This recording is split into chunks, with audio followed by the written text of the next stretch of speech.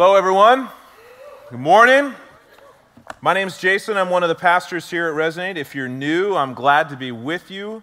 I want to give a special shout out to our friends who are joining us online. So thankful that you are able to do that and we're able to invade your living room or wherever it is. And always, we just want to give a special shout out to our homies who are holding it down in Hayward. We love you guys and so thankful also to have you here. This was said last week, but I just want to make sure that we know how cool this is.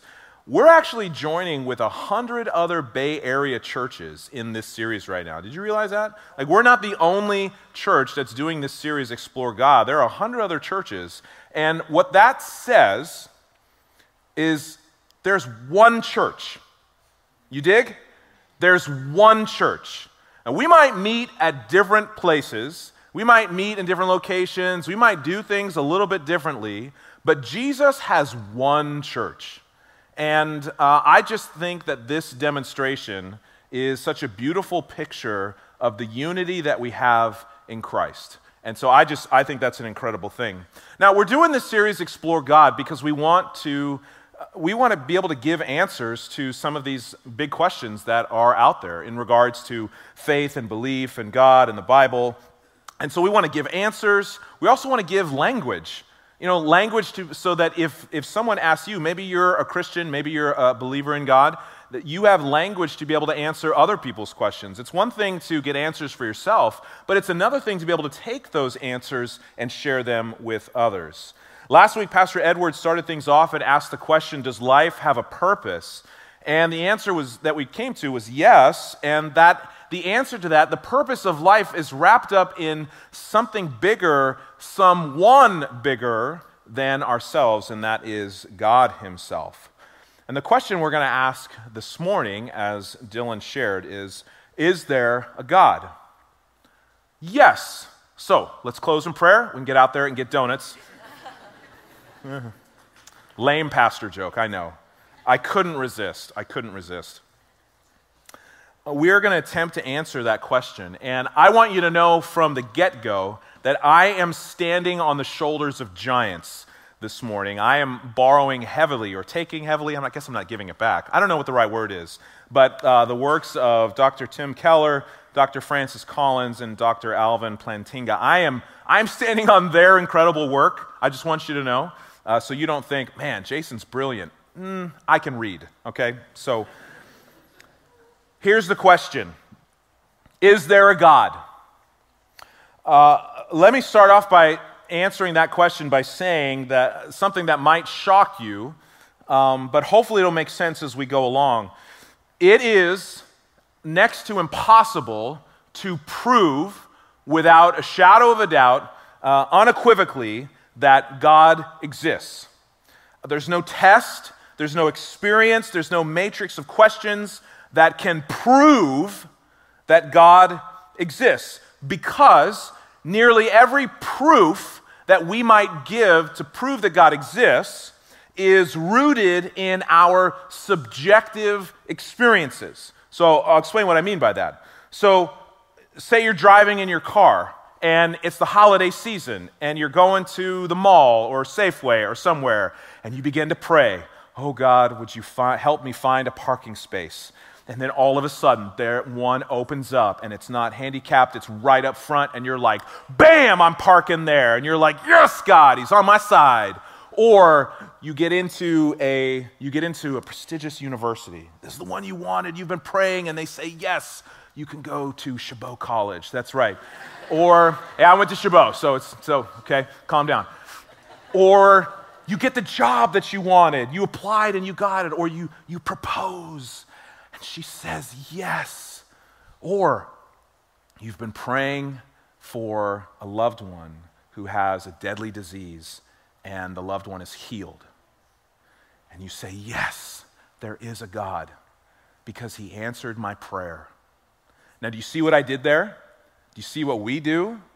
What we've done in that situation is we have taken our subjective experience, our subjective reasoning, and our limited scope of who we believe God is. We've passed him through that test, and because he passed our test, he's good and he exists. And you can already see the problem with that, because you don't always find a parking space. You don't get into the school. You don't get the job. Your marriage falls apart. The loved one passes away.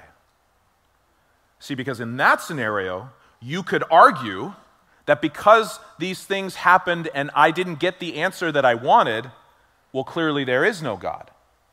So we need to be careful how we think about the existence of God and how we might use our words to explain that he does exist.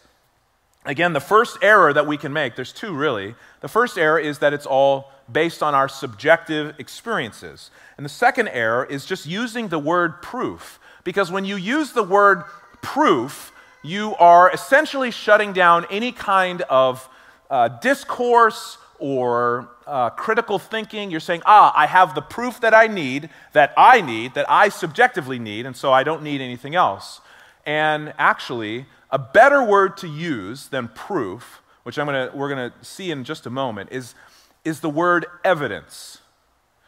Evidence for the existence of God. I'll tell you what I mean by that. Because what we're looking for here is what evidence points to a most probable conclusion. So, let's say you walk into a room and there's two kids in the room. They're each holding a paintbrush and a bucket of red paint, and there is red paint splattered everywhere. I don't mean they painted the walls. I mean it's splattered everywhere. It's on the floor, it's on the couch, it's on each other. Now, what's the conclusion that you would come to? It's an obvious one, right? It's the most probable that the children have ruined the room, right? That's the most probable conclusion. But what's also possible? It's possible that an earthquake shook the room at just the right way, that the paint buckets went up in the air, splattered everything, and landed in the children's hands, and the paintbrush covered them just as you opened the door. Now, is that possible? Yeah, that's possible. Is it probable? No. It's always the children's fault. Always. Okay? So, what we want to do is we want to look at what does the evidence point towards. Now, what I'm going to give you this morning is just three pieces of evidence that point to the existence of God. And believe me, there's enough that we could fill 8 days of teaching that point to the evidence and the existence of God. I'm going to give you 3, and hopefully this will just begin answering some questions for you, especially if you are searching. The first one that points to the existence of God, we'll call it cosmic wonder. If you remember in your science classes growing up, you might remember the law of the conservation of mass. Do you remember that one? And I'm going to simplify it, but it basically means that something cannot come from nothing. Okay? So the idea is that you can take matter, okay, I've already lost some of you, but you can take matter and you can rearrange it, you can move it, you can change its composition, you can change it on a molecular level, but you cannot remove it or add to it. Whatever you start with in a controlled system, that's what you end with. Okay, so take the theory of the Big Bang, which is a theory that a lot of scientists use to explain the existence of the universe. And I'm not going to try to dissuade you or persuade you towards the Big Bang. I just want you to think about it. So the theory of the Big Bang is that at one point, all of the matter in the universe, all of it, all of the matter that makes up stars and planets and you and me and Snickers bars and everything was condensed into one small finite point. Okay? And then, bang! That was for effect. It exploded, Big Bang, right? It exploded, and within like fractions of a second, we have the formation of the universe, and the universe begins to expand. Okay? And then 13, or whatever we're up to, 23 billion years later, wherever we're up to now, we get to where we're at today. Okay? I know I'm oversimplifying it, but just stay with me. Some of you are like, that's not how it works. Stay with me. So then the question is, okay, so we have this finite point. How did we get to this? And what some people will say is, well, before we got to this, all of the matter in the universe condensed into a point, and then it exploded again, and then what you have is, over endless time, this expansion contract of all the matter in the universe. Now, the problem with that is that science knows no function of causes and effects that infinitely happen both ways. That there is always, with every effect, there has to be a cause. We don't know there is no scientific explanation that would say that you can have an effect without a cause. And so what you see in the idea of cosmic wonder is that something or someone, whether we're going to go, again, I'm not trying to dissuade any theory of the Big Bang here necessarily, but something or someone had to be the initial cause for all things. And that something or someone has to exist outside of the natural world in order to create or begin the processes in the natural world. Does that make sense? Now, does that prove that God exists? It does not. But it does point to the fact that there needed to be an outside force acting upon the natural world to create or to begin what we see and feel and experience today. Okay? Doesn't prove God, but it points to him. In fact, Stephen Hawking said this, that the odds against a universe like ours emerging out of something like the Big Bang are enormous. Stephen Hawking said that the odds of our universe happening are almost completely nil. And it's also been said that it might take more faith to believe that our universe and life itself came about in an infinite process or out of nothing, or by random chance, than to believe in a supernatural being. Here's clue number 2. We'll call it moral reasoning.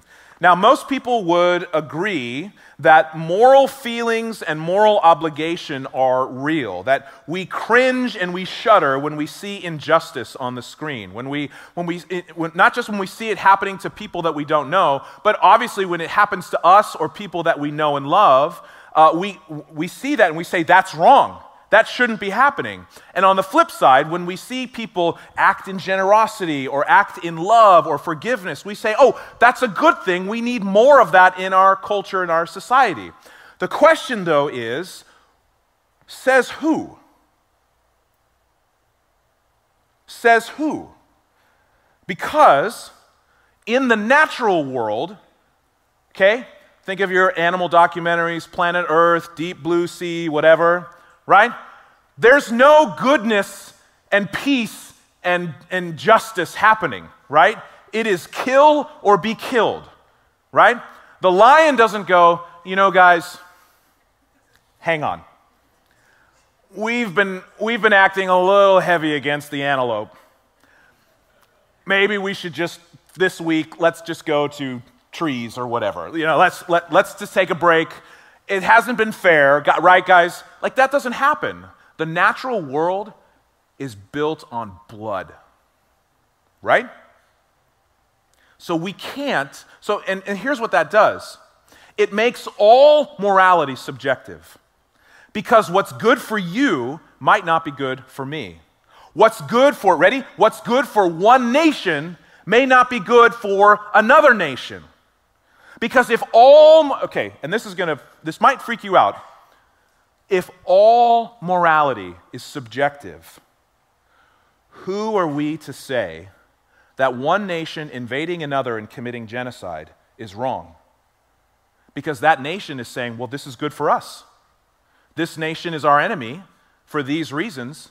We must commit genocide in order to keep our nation strong. And then we're over here saying, but you can't do that. What ground do we have to stand on to say that that's wrong? But if there's a God, that God says there is a moral standard because it's based upon me. It's based upon who I am. And now there is a morality. The Bible says that, the Bible teaches that all people, all men, all women, all human beings have a knowledge of what's good and evil. We have a knowledge of the existence of God in our hearts, but we suppress it, right? We know that it's there. And so the existence of morality, the fact that we say there are things that are good and there are things that are evil, points to the fact that there is one, again, outside of the natural world, who is establishing what is right and what is wrong, regardless of the culture, regardless of the person, regardless of the country or the time or the space. Any sense of morality points to one who is outside of our natural world establishing morality. Clue number 3, and this one's it's probably the least rigorous for the existence of God, but it might be the most personal. And it's kind of becoming my favorite.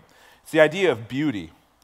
All of us experience some forms of art and ideas that are beautiful. And a common scientific explanation of the human desire for beauty is that our ancestors came to recognize that, certain landscapes, if you saw like a beautiful sunset over a lake and there's trees, that sometime our ancestors said, oh, there's probably food there and it's safe.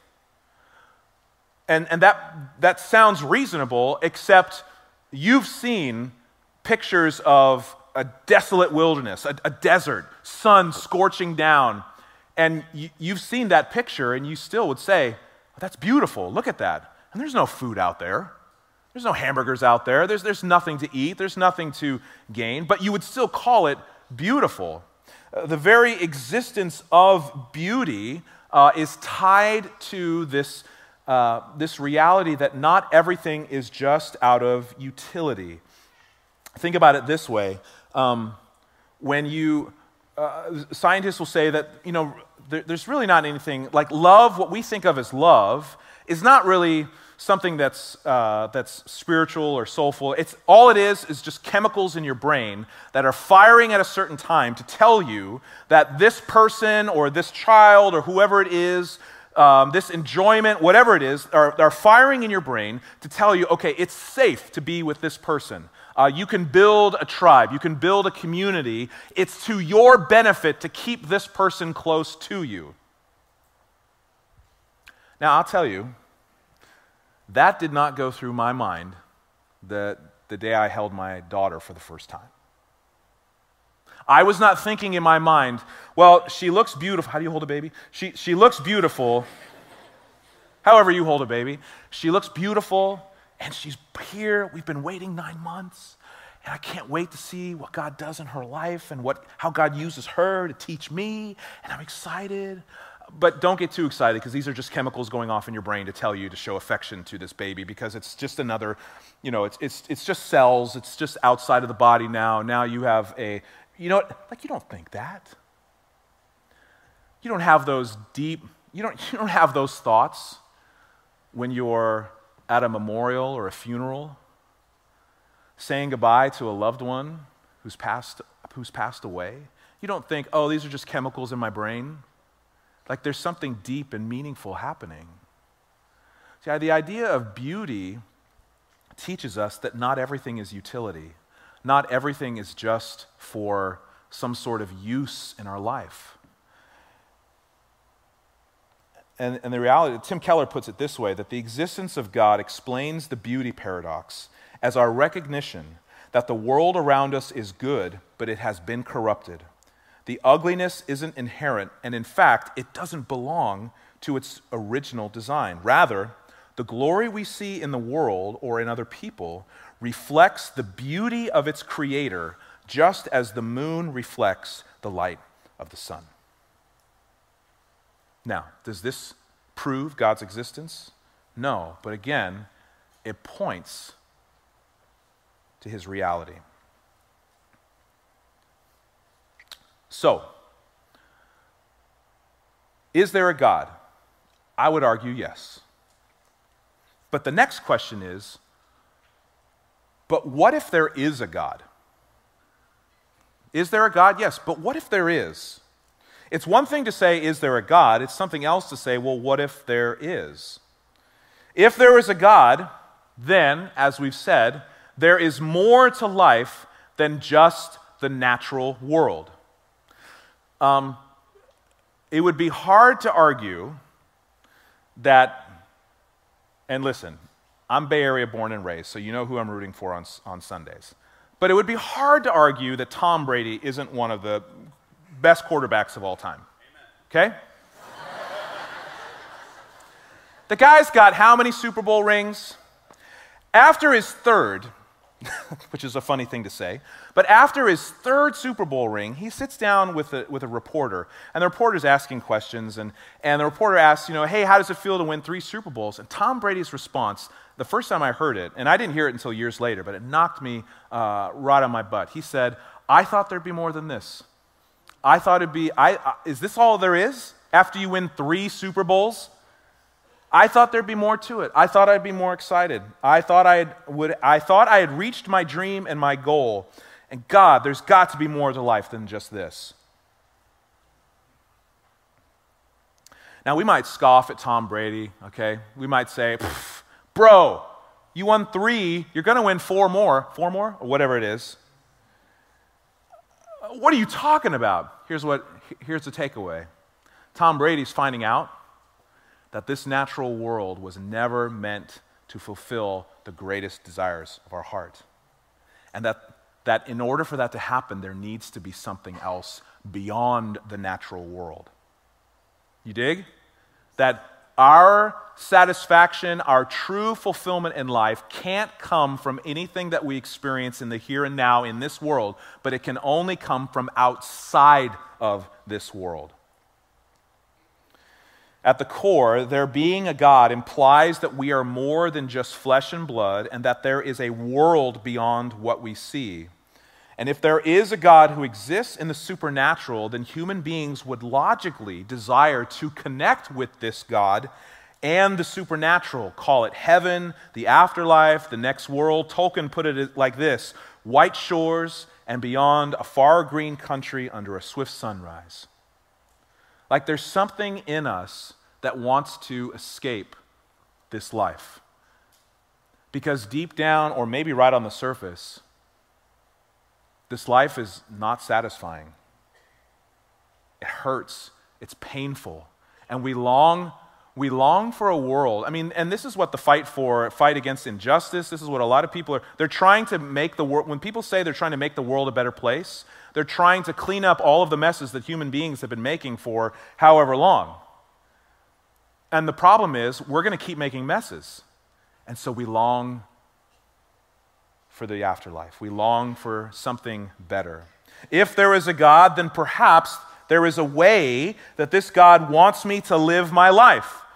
If there is a God, that would imply that there is a specific way, specific commands, specific ethics that he would want us to live out. That we are not the sole arbiters of what we choose to do in life, nor do we define morality.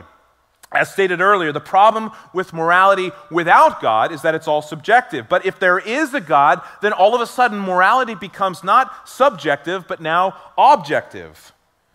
The existence of God, we can assume that there is a way that God wants us to live our life. Think about it this way. If you wrote a story, and you make up the characters, you have to write in the character. You have to know what the motivation of those characters are. You have to know them inside and out, and you are writing them in such a way so that they are going to make it to the end of the story. You know the end of the story. You know what makes those characters tick, and so you are writing how they are supposed to exist in this story. And if there is a God, that means that he's the author of this life, and that God has a way for us to live that is not not based on our understanding of life, but on his understanding. And so if there's a God who establishes right and wrong, then in order to make it into the supernatural, into the afterlife, I must do everything I can to be a good person, to do what's right, to keep myself at the 51% threshold of being good, and not the 49, right? But it doesn't matter, because there's always someone worse than me. There's always someone who has sinned more than me. Just go back and look at the 20th century. There's plenty of them, right? There's plenty in the last 23 years, in the 21st. That's all you need to do. Just find somebody who's worse and just say, well, at least I'm not like so-and-so, and then you feel better about yourself. Just keep yourself as a good person, because otherwise, if you're not a good person, you may not be able to go to heaven.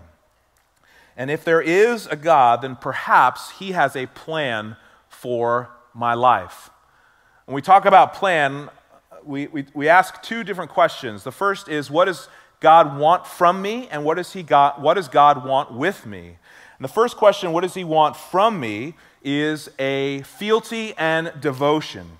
He wants me to be asking the question, God, what do you want me to do with my life? What will make you happy? How do I throw myself at your feet? What is the plan that you want with me? Do you want me to go to this school? Because if you really want me to go to this school, I'll go to the school. Do you want me to go and get this job? Because if you don't want me to get this job, then I won't apply for this job. But if you want me to get this job and then I don't get this job, then I'm going to feel really scared because I'm not in your will right now. I'm not in your plan.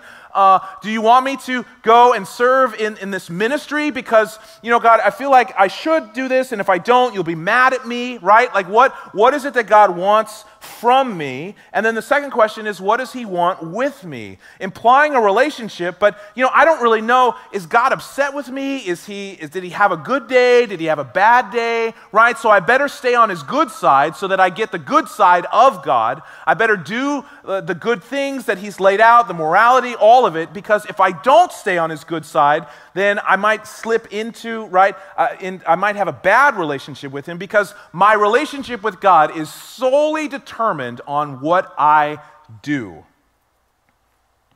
So there comes this real burden in our life. If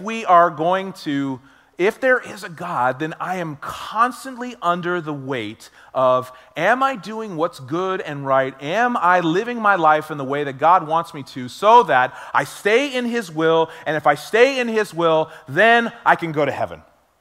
I stay a good person, and then I can go and be with him forever and escape the natural world into something better.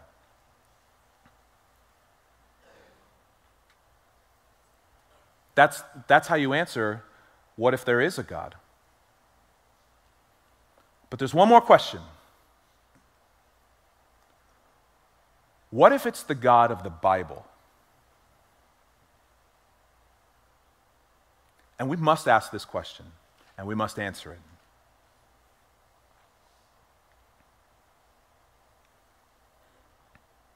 If it's the God of the Bible, then that changes the previous three implications. Because if you noticed, the previous three implications all rested upon you and me doing the right thing, being the good person, having our lives in order. And that's not only terrifying, that is a weight we cannot bear.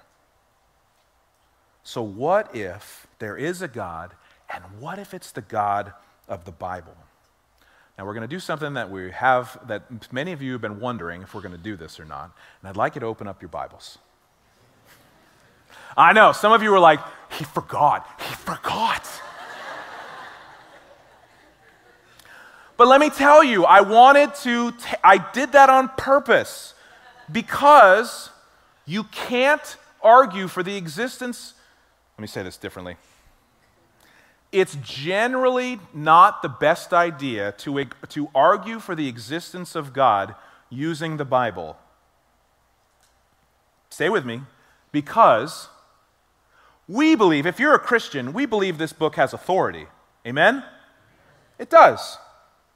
But if you're talking, don't argue with people. If you're talking with people about your belief, and you want them to see the evidence for God, why would you use a book that they don't believe has any authority?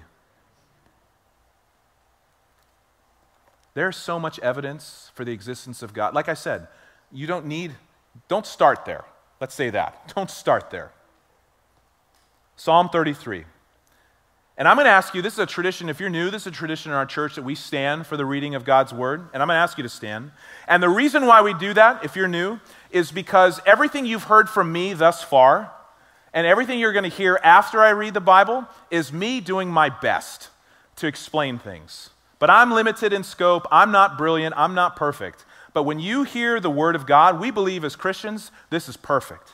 This is the word of God. He's speaking to us. And so, with that, verse 1. Shout for joy in the Lord, O you righteous. Praise befits the upright.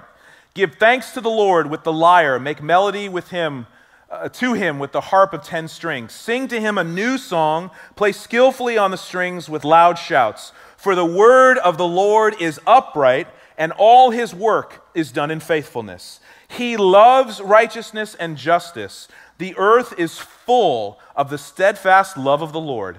By the word of the Lord the heavens were made, and by the breath of his mouth all their host. He gathers the waters of the sea as a heap. He puts the deeps in the storehouses. This is God's word for us today, and all God's people said, Amen. You may be seated. Now, we're going to reference more of Psalm 33, but I wanted to start there. Implication number 1, if it's the God of the Bible, that there is more to life than the natural world. In the opening verses of Psalm 33, the writer starts off by saying, shout for joy to the Lord, give thanks to the Lord. Why? Because he spoke the world into existence. That God, before everything, him existing outside of nature, he did not have to gather up supplies or ask someone else to help him with the project. That God spoke, and the world, all of the universe came into being by the word of his mouth. And the writer is praising God for that. That there is, and what that teaches us is that God is outside. Again, he's outside of the natural world, and he's creating it. And what you see here is that he's not just creating it and saying, okay, go play, I'm going to go do something else. But that he's intimately, and you'll see this later in the passage as well, he is intimately observing and a part and engaging with the world. In fact, so much so, the writer here wants us to understand that there is something far beyond what we can see and experience in just this life. In Colossians 2, Paul says to set your minds on things above and not on earthly things. Matthew 6, Jesus says, seek first the kingdom of God and his righteousness. Thereby saying that there is a difference, there is a separation between the natural world, what you and I see and experience every single day, and the supernatural world. And that the God of the Bible not only exists outside of the natural world in the supernatural, but he is intimately involved in the natural. That he did not just spin everything and set it in motion and then walked away, but that God created all of this and said, okay, now let's continue to move. God is the only being that exists in both the natural and the supernatural. The God of the Bible does not want us to be ignorant or ignore the fact that there is more to life than what we can feel, taste, touch, see, or hear. The trophies, the jobs, the money, the pleasure, these are not wrong in and of themselves, but they will not satisfy. And what the writer is saying here is that the way that we find true satisfaction, true identity, true self, true knowledge is not rooted in the things of the world, but is rooted in God himself who exists in the supernatural. Implication number 2. There is a way that God wants me to live my life. Look at Psalm 33. Again, verse 10. The writer says, the Lord brings the counsel of the nations to nothing. He frustrates the plans of the peoples. The counsel of the Lord stands forever, the plans of his heart to all generations. And what the writer is saying here is that, look, the wisdom and the knowledge of the nations, of us, compared to the wisdom of God, doesn't even compare. Like our wisdom and the way that we see the world is insignificant compared to how God sees the world and his wisdom and his knowledge.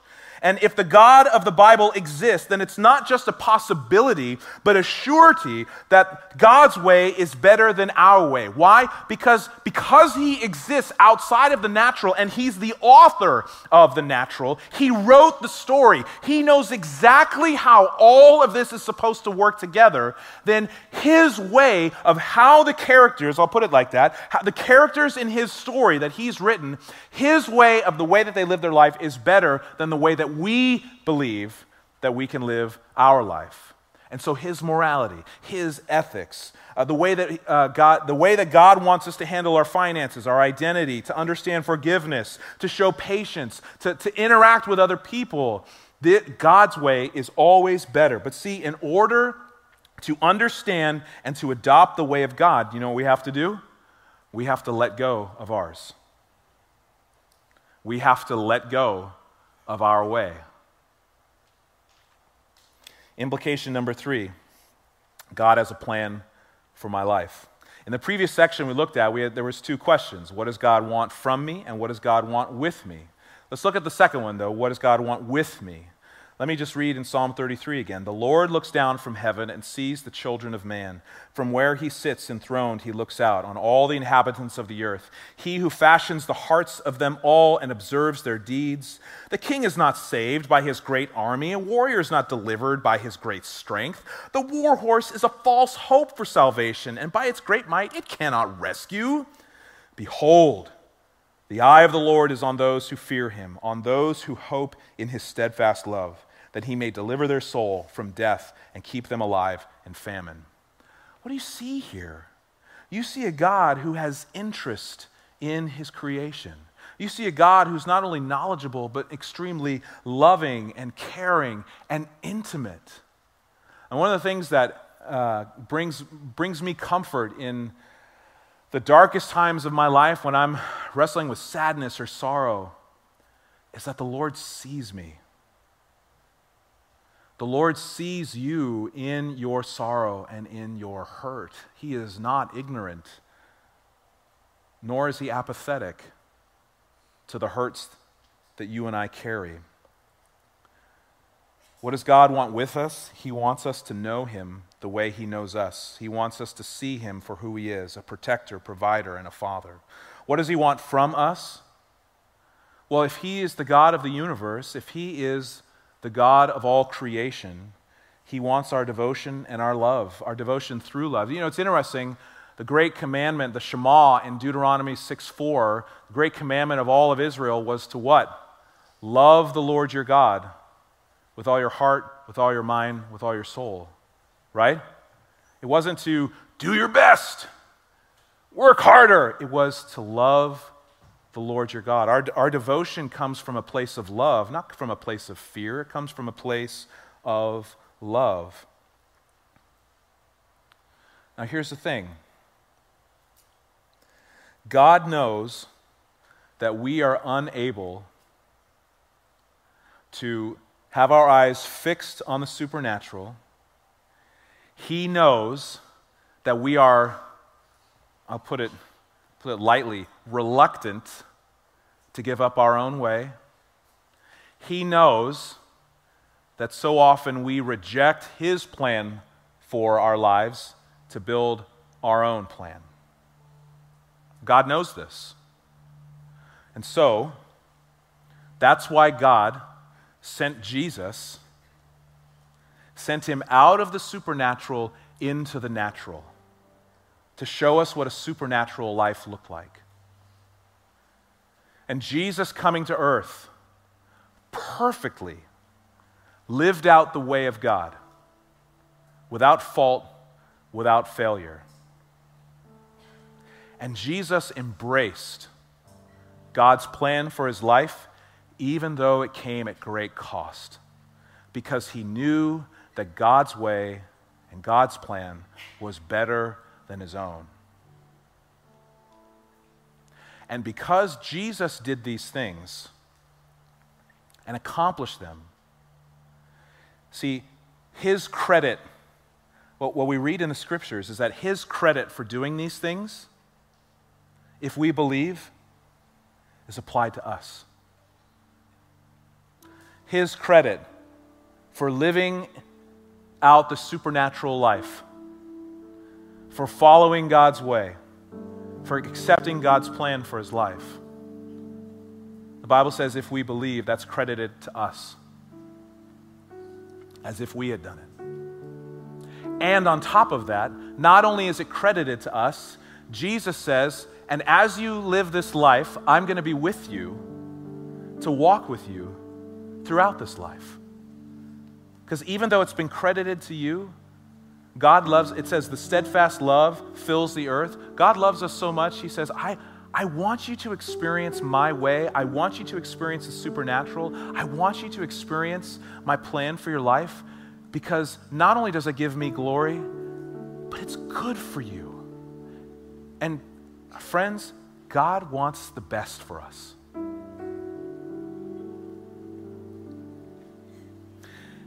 And if the God of the Bible exists, then he wants us to trust him. He wants us to see him in all of his magnificence and his power and his love. And he wants us to say, I will trust you. I will trust you, God, that wherever you lead me, it will be good. I will trust that whatever you give me will be enough. And I will trust that no matter what happens in this life, you and you alone will be my hope. Maybe you've come this morning and maybe you're wrestling with belief. Maybe you're asking a lot of questions. Maybe you're a regular resonator and you're asking a lot of questions. Can I just give you some comfort and say that God wants you to ask questions? He's a big God. He actually invites us to come to him with these questions. Even being here today is a part of getting answers.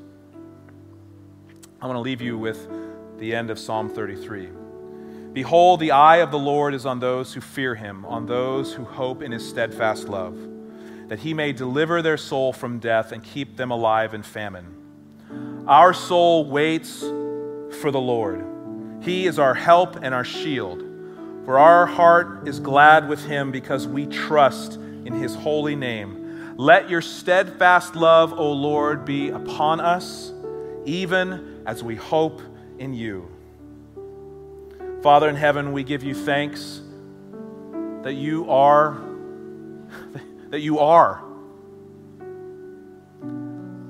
God, I thank you that there is so much in this life that points to not just your existence, but your ever-present, steadfast love for us. And my prayer for my friends in this room is that no matter where we are at in our spiritual journey, no matter what questions we're asking, no matter what we're wrestling with this morning, that by your gracious and loving hand, you would continue to lead us to answers that point to you, that point to your ever-present love.